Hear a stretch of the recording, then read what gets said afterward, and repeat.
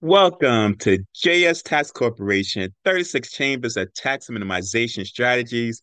My name is Jamal Crypto J. Solin, founder of JS Tax Corporation. The goal of this podcast series is to give you real tax advice in 7 minutes or less. Here is my Source Awards pitch to you.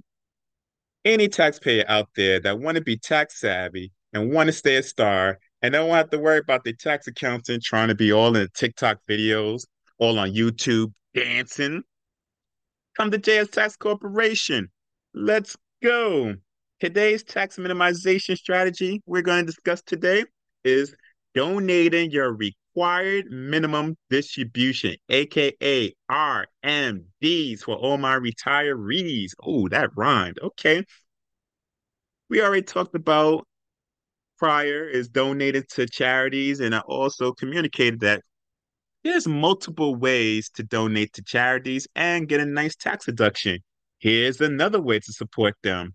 You can support charities and lower your tax liability at the same time by donating the required minimum distributions from your retirement accounts. At the age of 73, retirees need to begin taking RMDs from traditional retirement accounts such as 401k plans and IRAs. Take note for all you young people, this money is taxable, and depending on the amount, it could add significantly to a person's overall tax bills. Required means exactly what it means. It means required. So if you hit that age, there's no, oh, I may or may not take it.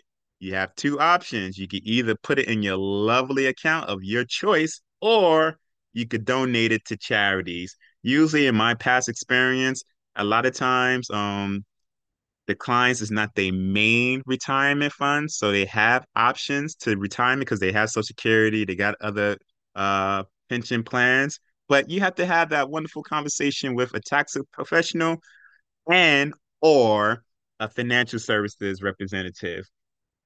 Making a qualified charitable distribution is one way to bypass these taxes, meaning bypass getting taxed off the distributions.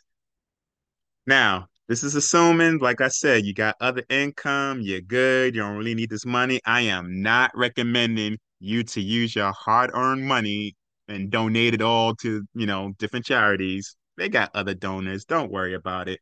However, if you so should have income and the flexibility, this is another option. Donating your required minimum distributions to qualified charities. So make sure that you go online, you check the IRS before donating this money and making sure that the organization, the charity that you're donating to is in fact up to date, is in compliance, it hasn't lost its tax exemption status. You'd be surprised how many organizations lost their status and nobody knows. So be mindful of that, but definitely have a conversation with your financial advisor and your tax accountant before you make any move like this. All right. Because we want to make sure that you're doing it absolutely correct so you won't get taxed on it.